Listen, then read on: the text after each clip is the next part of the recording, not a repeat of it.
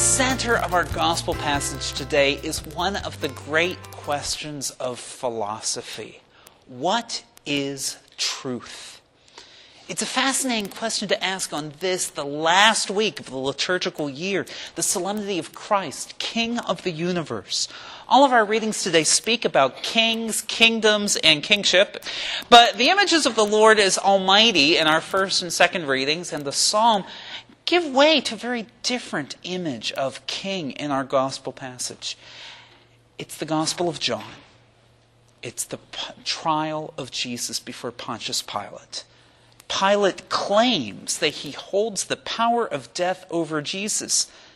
But in raising Lazarus, Jesus has already shown he has power over death. Pilate asks, what is truth to the person we Christians believe to be the embodiment of absolute truth? Let us allow Christ's truth to reign in our minds, on our lips, and in our hearts. Then, as we come forward for the Eucharist, let us take Christ himself into our bodies without fear.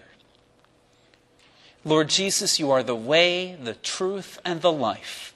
Lord, have mercy. Lord, have mercy. Christ Jesus, you are our light, our feast, and our strength. Christ, have mercy. Christ, have mercy. Lord Jesus, you are our joy, our love, and our heart. Lord, have mercy.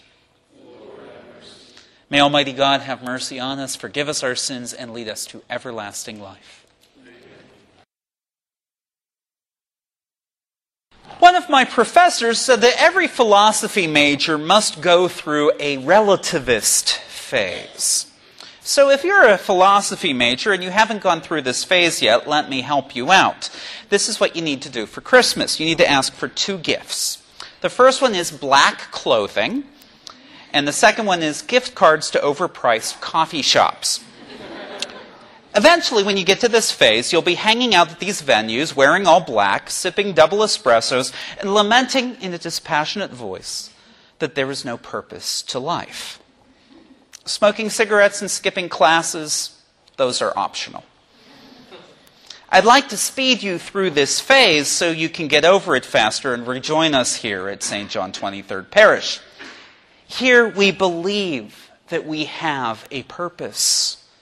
We believe that truth exists and it is definitive. But it will take our entire lives and all of our energy to come to understand that truth.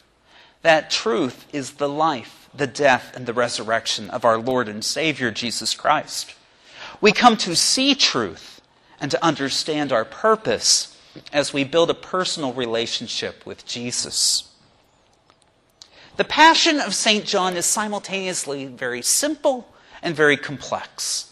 On one level, Jesus appears to be powerless. He is arrested by armed soldiers. He's sentenced in a rigged trial. He becomes the latest victim crucified by the ruthless Pontius Pilate.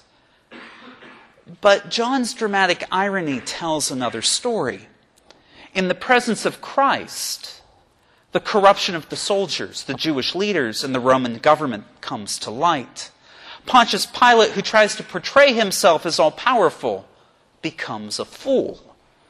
Even as he asserts power over the Jews, he shows how desperate he is for their support to stay in the good graces of Rome. As Pilate interrogates Jesus, it is Jesus who remains calm and places Pilate and the world on trial. As Pilate sneeringly asks Jesus if he is a king, Jesus responds with certitude and nobility. Because Pilate does not belong to the truth, he looks straight into the eyes of Jesus Christ and asks, "What is truth?" How ironic. How sad. In late November 2015 at the University of Tennessee, our idea of seeking truth probably comes in at least 2 different forms. First, with final exams rushing upon us, we probably think of concrete truth, something human beings can find through hard work, reading, memorization, and research.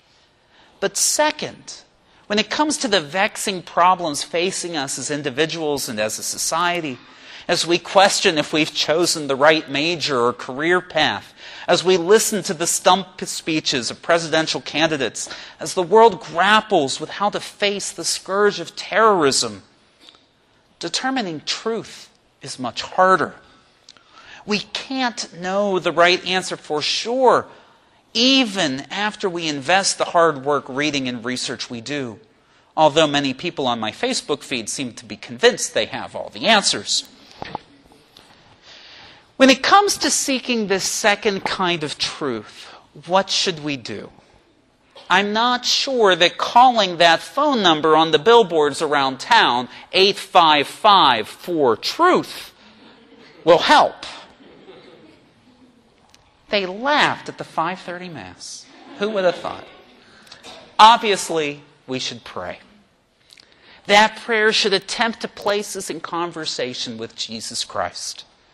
Even though Jesus lived in very different circumstances than us, we believe that he is King of the universe, even our little corner of the universe at the University of Tennessee in November 2015. As we face these difficult decisions, do we allow Christ's thoughts to enter our minds, Christ's words to cross our lips, Christ's love to permeate our hearts? In John's Gospel, everyone who encounters the truth of Jesus Christ is forever changed. They see their own failings and they feel the love of God. Nicodemus, the Samaritan woman, and the woman caught in adultery are transformed in the light of this truth. But maybe your prayer doesn't seem to bring you to Christ's truth. Maybe you're paralyzed by all the less than ideal choices facing you in the voting booth and facing our world in the Middle East. Maybe you're still not sure what career to pursue. What else can you do when praying doesn't seem to get you there? Well, there is another kind of person besides the relativist philosophy major who hangs out at overpriced coffee shops wearing black clothing. Catholic priests. But priests don't necessarily go for the caffeine, although Father Jerry Tully of Immaculate Conception Parish is on a first-name basis with all the baristas at the Starbucks on the Strip. They laughed again.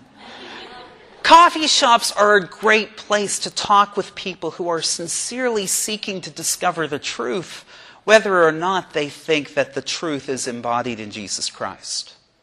If you or a friend are looking for a companion on the journey toward truth, please know that I would be glad to grab coffee with you or your friend. Just call the office, email, Facebook, or text me. And even though she doesn't wear as much black as Father Don or me, Dr. Ruth is glad to journey with you too.